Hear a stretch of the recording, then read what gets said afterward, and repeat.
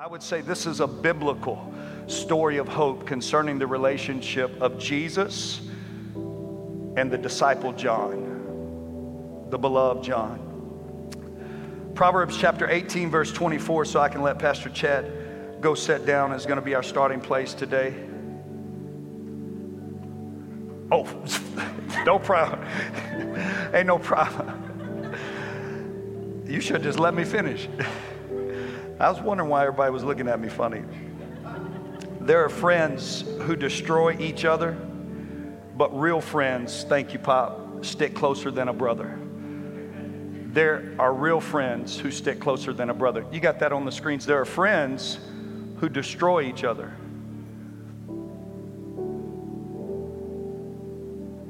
But there are real friends that stay to the end. Stay to the end. Chuck came to me this morning, Pruitt, who was a leading board member and pastor over at the old Evangel Temple building, before that 11 acres, became Oaks Church's future home. And he said, my teacher when I was in elementary school taught us this, that the word friend ends with the word end. And how you should categorize real friends in your life is, do they stay to the end? You know, the older I get, the problem, and I'm better slow down before I get too far ahead of myself. I think the burr under my saddle is when it becomes contingent upon doing what you want me to do. Real friends stay to the end. Here's what it says. Proverbs 17:17, Pastor Chad quoted it. A real friend is always loyal. And you'll know them. They'll become the brothers in your life, and they'll be there for you in your time of need. Father, I just simply pray today that you would bless the rest of this service with your anointing, your presence, and God, that you would do in people's heart what needs to be done today so that they can value and have and experience and benefit from real friendship. In Jesus' name, amen and amen. Here's a little info that I want to share with you that I read up studying throughout the week. Statistics say that most people in life do not have good friends.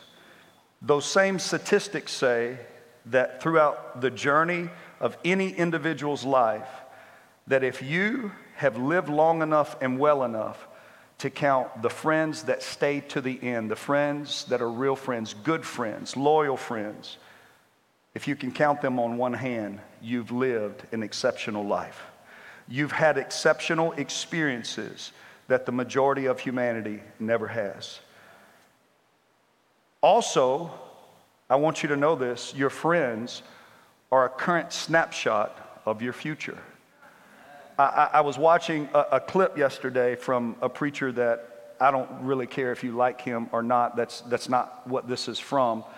I'll go out on a limb on this one and just tell you, I do like him. My theology is not his theology entirely, but it's not with anybody's, as yours is not with anybody's. But I was watching T.D. Jakes yesterday, and he made this statement. He said, be very careful not to tell me who you are, because then I may imprison you to the concept of who you said yourself to be. But what I've experienced and learned in life is that we should use language that is fluid and that is becoming. That we are all shifting, we are all changing, we are all growing, we are all stepping into immaturity to maturity.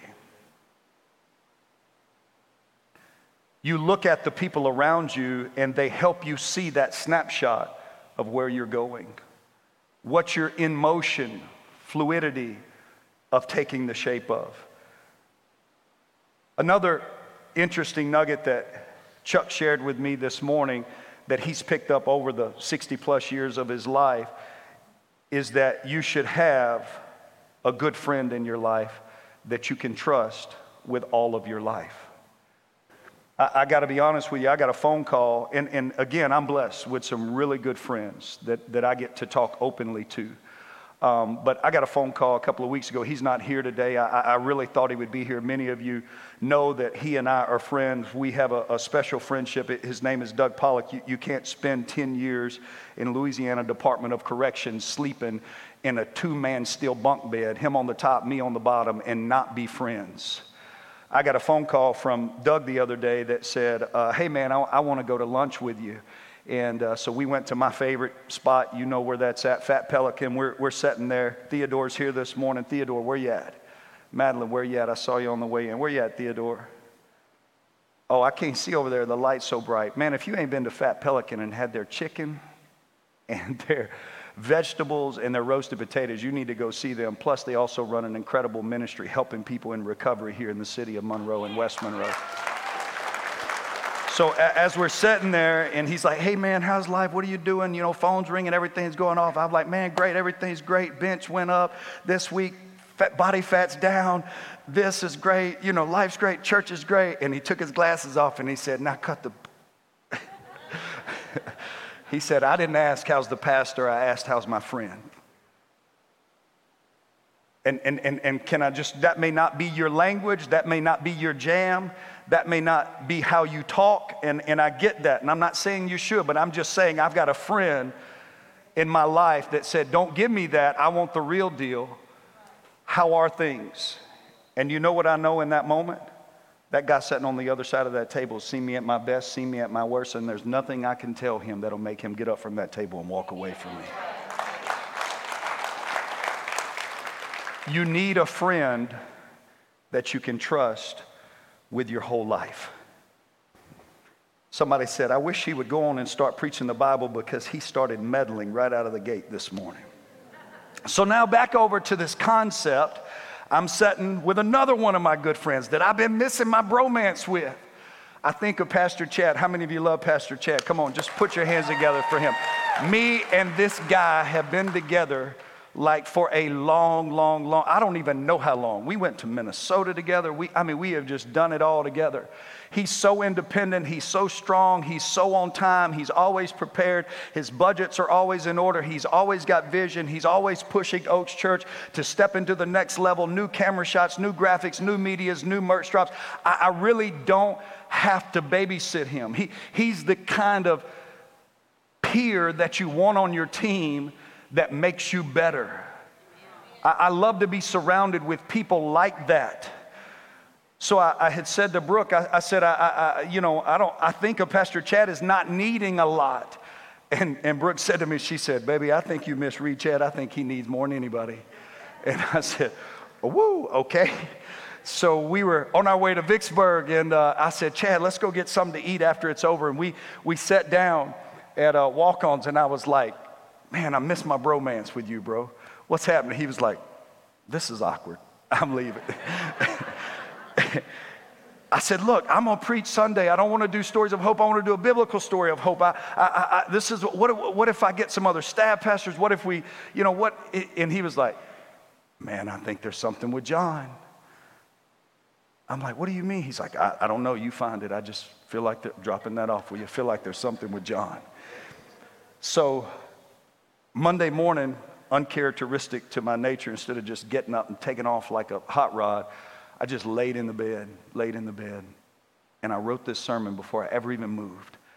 And it was about the special friendship between Jesus and John, the biblical story of hope that they allow us to see together through their friendship. I want to say thank you to my friend Chad for just dropping that nugget in my heart that I feel like is going to help somebody in this place today. I don't know if you know this, but during the lifetime of Jesus, let me start large, because I'm a history fact guy and a Bible thumper and a guy that loves information because I need it in order to get the whole picture. Jesus' ministry took off at its inception, according to early church records, when he took over 50,000 followers from John the Baptist on the Jordan River.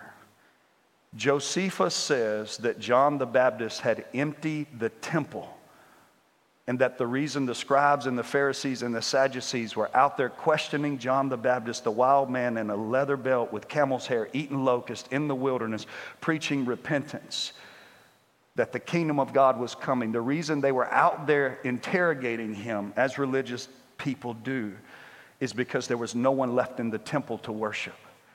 That all of Jerusalem was out there listening to this new message, and then all of a sudden, one day, this long, lean Galilean who nobody knows begins to walk down the seashore, and John says to everyone there in earshot, he's going to increase, and I'm going to decrease. And from that day forward, they all left John and followed him.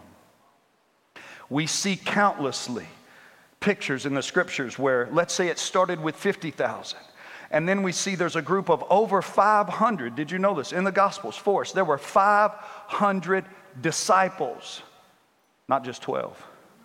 There was a 72, let's just make it a little bit smaller, commissioned number of disciples that were specially commissioned and given the power of the Holy Spirit to go heal, cast out demons, preach the gospel, work miracles. So at 50,000, 500, 72, and then let's shrink it a little bit smaller. Then it goes down to the 12 that he handpicked for this work. And then if you've ever read the Gospels before, if you know much about the Scripture, you know that there was an inner circle called the three. How many of you have an inner circle in this place? Somebody's or somebody that's for you in every season. And then inside of that inner circle, there's the one. There's the one. That one, my friend, refers to himself in that language as the beloved, and he testifies that I'm the one that wrote this gospel to you, the Gospel of John. He kind of dropped a humble brag is what he did. He bragged on the cool. He let you know I'm the one above all the other ones. And then when he finally gets old in life, and he writes 1 John and 2 John, he says, look, I'm going to just go ahead and tell you, I am the one that saw him. I am the one that heard him. I am the one that handled him with my own hands. And the reason I'm telling you it was me is because I want you to have the life that I have found that's in him. He just tells you, it's me. This story begins with this talking point right here. Friends, number one, give you a safe place to share your struggle. The friends in your life that are real friends, that are good friends. Listen to me. Can we talk about boundaries? We got a life group, Dr. Courtney Brazier and I love it, on boundaries. If I could say there was one particular area that was not spiritual, that was practical in Oaks Church, that I would want us to always be careful with, it would be this area of boundaries. A lot of well-intending, well-meaning people get out of their lane in West Monroe, Louisiana, by just overstepping good boundaries. I never knew that. I thought it was normal until I moved someplace. I got to see how abnormal it was. When people don't practice good boundaries. When people think all of your business is their business. When you think all of your business is everybody's business. If I could talk to you about one practical step today, it's learning to differentiate who to talk to what about. You don't talk to everybody about everything, but a lot of people do. Their lives, their friendship circles ends up in a major place of confusion because of that. You got to know what's that inner circle. You've got to know who are those friends. So when you discover who that friend is or who those friends are, who is the one, somebody that you can really be you with and share it with, listen to me, they provide you a safe place. I didn't say an affirming place. I didn't say a butt-kissing place. I didn't say a blow and smoke. I didn't say a tell you what you want. I just said a safe place. Everybody's laughing at me because I said butt, right? I done dropped the BS. Zipper was unzipped. Said butt. This is your favorite church in town. That's why we go here.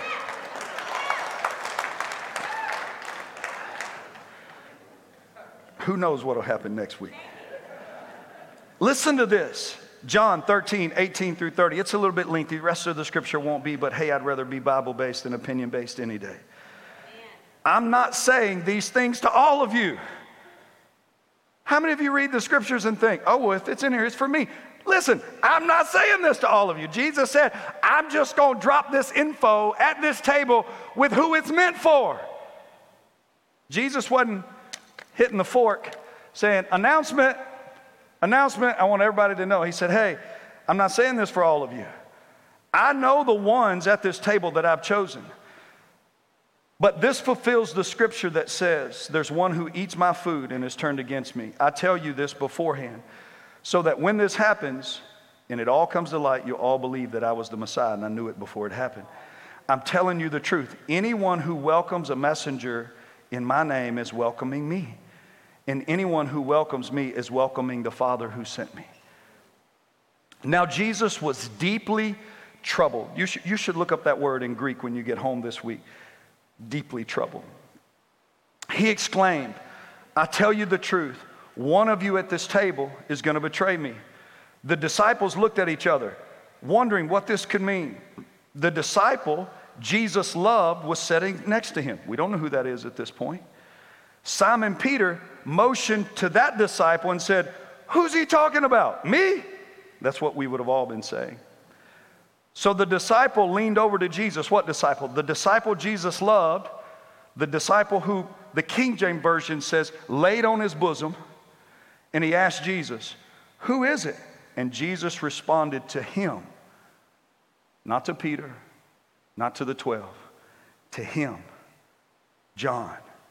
It is the one whom I'm about to walk over, dip this bread in a bowl, and give it to.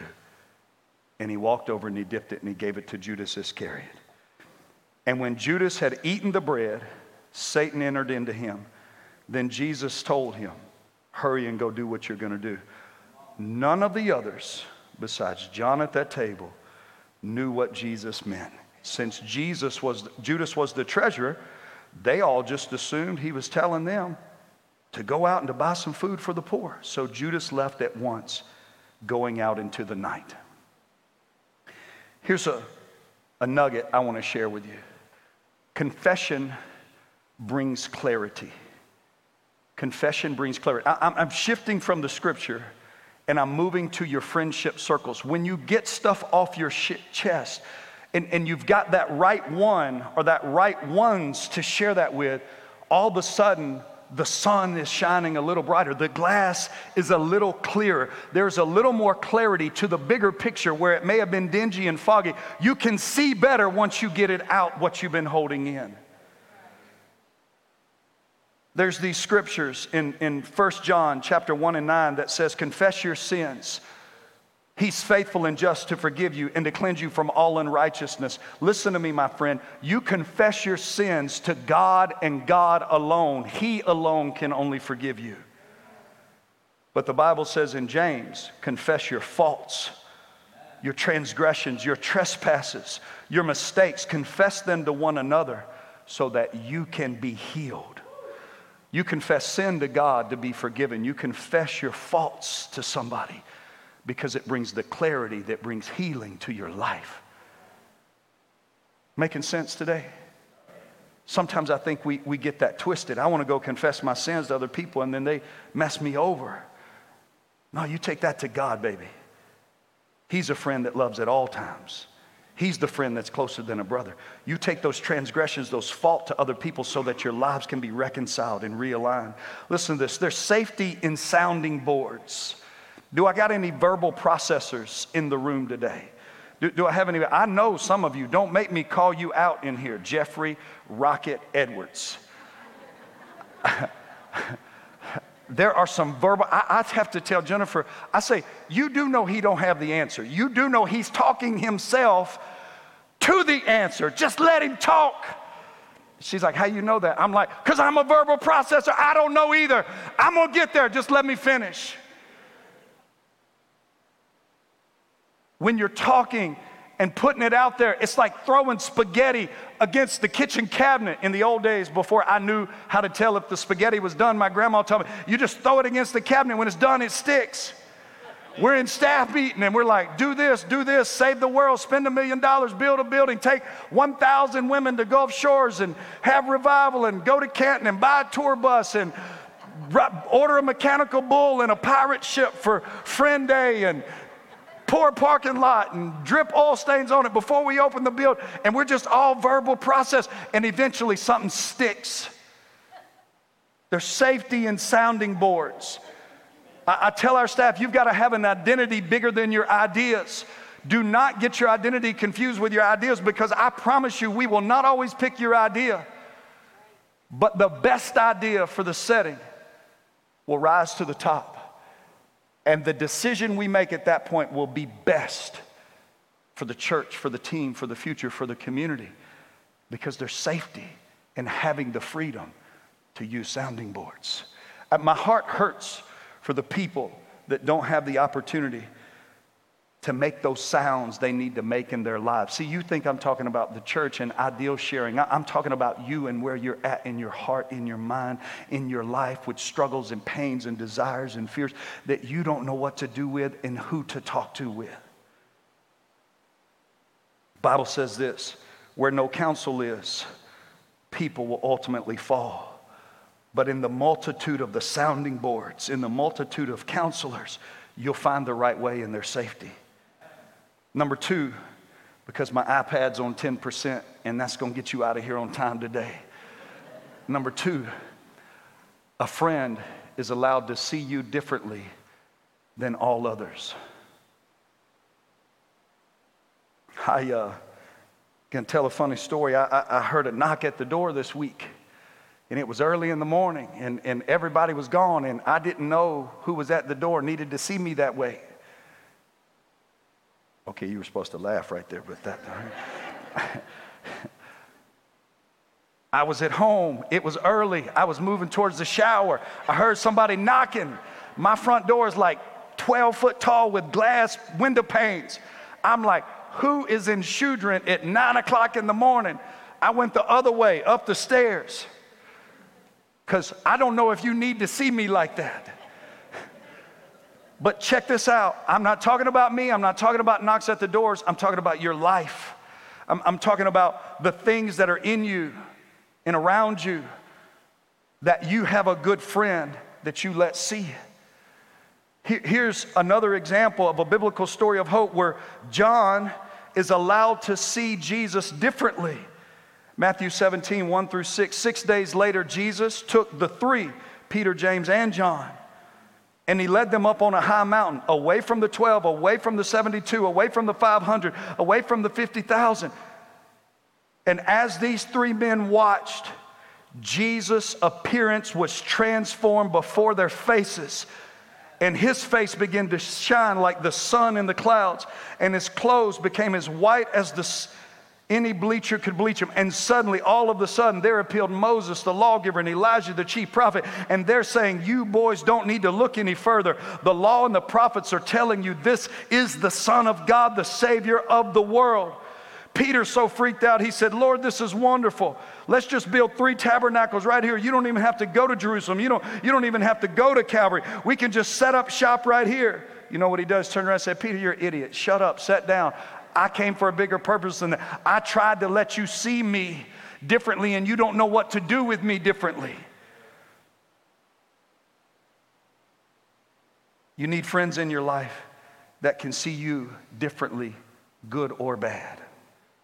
Can I tell you something? It's all perspective. It's all perspective.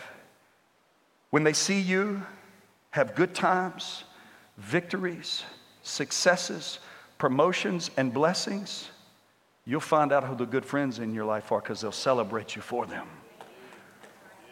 You'll find out also at the same time when God blesses you and opens doors for you and shows his favor on you, who people say they're your friends and they criticize you and demean you and ostracize you for it. They can't handle your success. They like you where you're at. They like you under their cup, under their finger, in the corral that they want you corralled to. But if God moves you to a different position, it'll rub them a little raw. and you'll see their true colors. Good friends in our lives see us in the bad seasons, and they don't turn their eyes away and say, that's not bad. They say, where is the path of redemption out of this bad spot? They say, I see you in a tough spot. I see you in a struggle. I see you made the wrong choice. But I also know that God will cause all things to work together for the good of those that love Him and are called according to His purpose. Good friends in your life won't see your failure as final. They'll see it as a promotion to your future. I'm going with you to the end because I'm a friend till the end.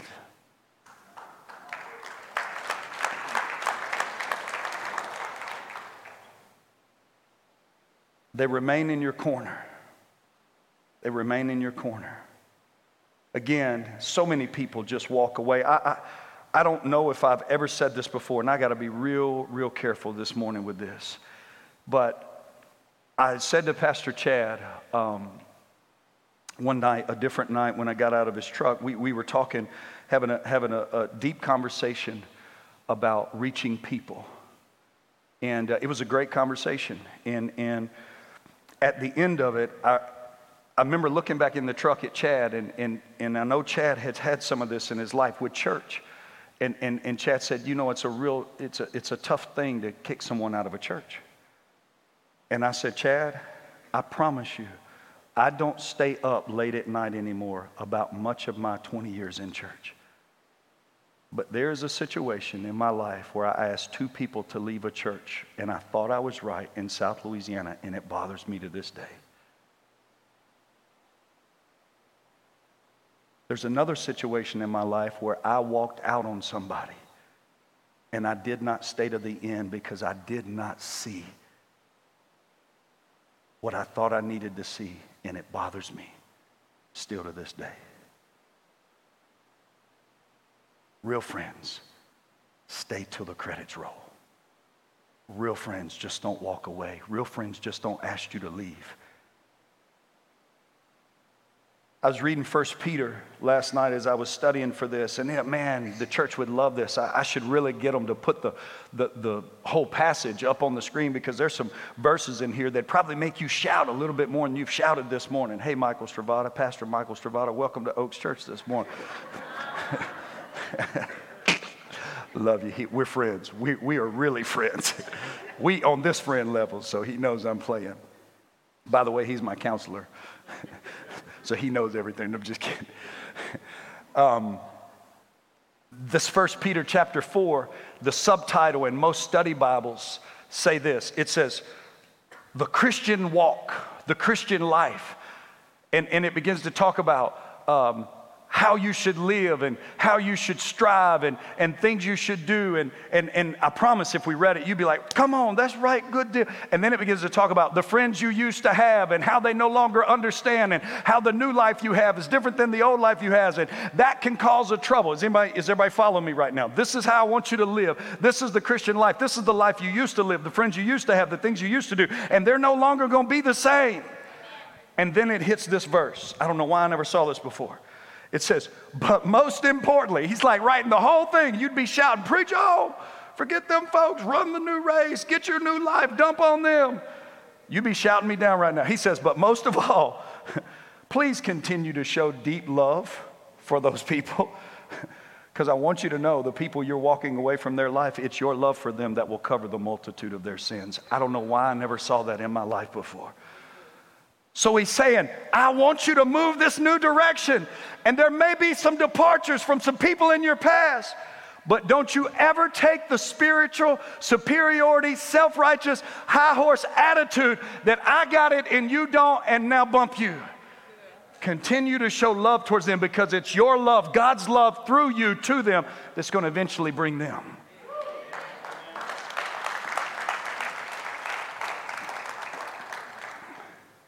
You got to continue. You got to not walk away. Number 3, Pastor Chad, would you please come? Man, we are doing great this morning. Wow. Number 3, these are the friends I love in my life. friends pick up your slack and fill in the blanks for you. Tell a funny story while we're just kind of stalling here for a minute.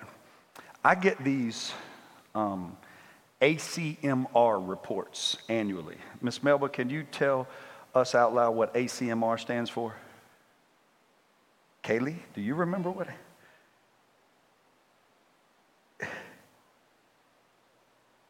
Yeah, it's where we have to turn in everything that happened throughout the year. How many people got saved? How many people came to church? What was average first attendance, second attendance, salvation, baptism of the Holy Spirit, people that got married, people that went to counseling, annual funds, general funds, revenues, increases. I mean, it's when they send me that, I forward it right to someone else and say, fill this out for me.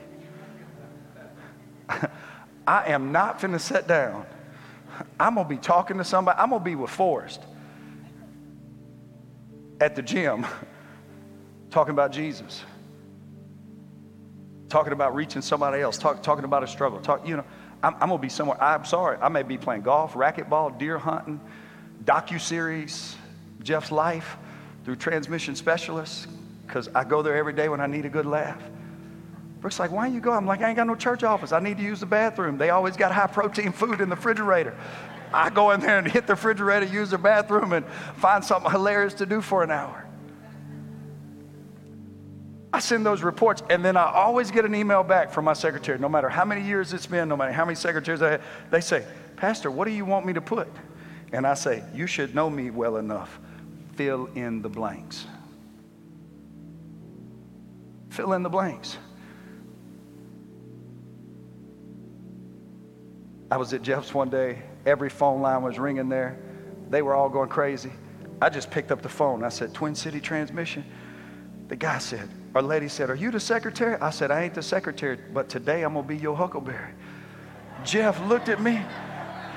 I said, what year, make, model, color, what speed, transmission, automatic, wrote it all down, handed it to him. He said, how in the world do you know to do that? I don't know. That's just my thing. Take the load off. I see you running around crazy, trying to tell 17 people what to do, trying to answer the phone, answer your text, mama calling kids, calling secretaries, transmissions, convert. I'm like, I just saw you drowning. Take a load off. Fill in the blank. Listen to this. I love this. Jesus only made 7 statements from Calvary. One day we'll do the series on them, but John 19, 23 through 27 tells us this. When the soldiers had crucified Jesus, hanging on the cross, crucified, dying for you and me, they divided his clothes among themselves. They were casting lots for it, playing dice for it. His robe was seamless. That was special in that day. It was woven from the top to the bottom. So they said, rather than tearing it apart, let's just gamble for it. This fulfilled the scripture. Isaiah, they divided my garments among themselves, and they threw dice for my clothing. So that's what they did. Standing near the cross, follow with me on the screens, were Jesus' mother.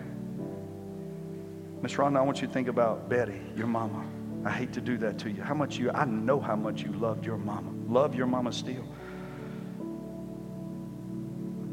I know how much Todd loves his mother. I took Guy through the church the other day, and just something inside of me, it was just so tough. I felt like it's something she was wanting to see before her day. That's why I stopped what I was doing and ran out there and took her through it. I know how much you love her. As I get older, even though mine was crazy and taught me all the wrong things, but loved me ferociously, I love my mama. Here's Jesus' mother and his mother's sister, Mary, the wife of Clopas, and also Mary Magdalene, 3 Marys at the cross. His mama, his aunt, and a prostitute that was filled with 7 demons. And when Jesus saw his mother standing there beside the disciple that he loved, he said this statement, dear woman, from this day forward, that's now your son. And he said to this disciple, from this day forward, that's now your mama. And from then on, this disciple took her into his house. You want to know why? Early church history tells us that Joseph the carpenter had died, and Mary was widowed.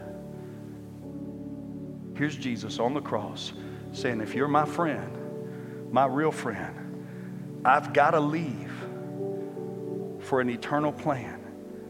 But here's what I need you to do for me. I need you to pick up my slack. I need you to fill in my blank. I need you to take care of my mama. Real friends in your life in the hard times, they don't add more boulders to your load. They say, excuse me, I can tell you've got a heavy load. Can I take some off of you? I'm going to show you that in Scripture. This is so amazing to me. Galatians chapter 6, verse 5. They won't have this. I'm just write it down. Galatians 6 and 5 says, each of us in this life is intended by God to carry our own load. You know what God's saying? That in the kingdom of God, there should be no freeloading. God is about generosity. We are about generosity. God is not an enabler. God loves people, helps people, but God wants us all to become responsible and to carry our own load. But then the scripture comes back and says this. Check this out. So I'm not saying you should carry, I'm not saying I should not have a load. I'm saying I should carry the load that God has designed me to carry. But what I should not do is carry a load that I was never designed to tote. So he comes back and he says this. We should know that we should share each other's burdens. And in this way, you're actually fulfilling the law of Christ. The word load and burden are different in the Greek language. Load is an intended weight you can move. Burden is an excess weight that you're unable to carry. What it says is you carry what you're able to carry, but someone who's your true friend should help you carry what's too much for you to tote. So John looks at Jesus. Jesus looks at John and says, I'll fill in your blank. I'll pick up your slack. I'm your true friend. This is a hard time. Let me lighten your load. This is the atmosphere that I kind of wanted today. Maybe you want to just ask yourself some of these questions, or will allow me humbly to ask you these questions as I'm asking myself today. Who are your friends? Who are they? Do you have any? Do they know the real you? Have they seen the real you? Do they still love you? Do you have friends that are lifting your load, filling in your blanks, picking up your slack? Or do you have people that say they're your friends and they're adding to your loads, creating more blanks, taking up the slack?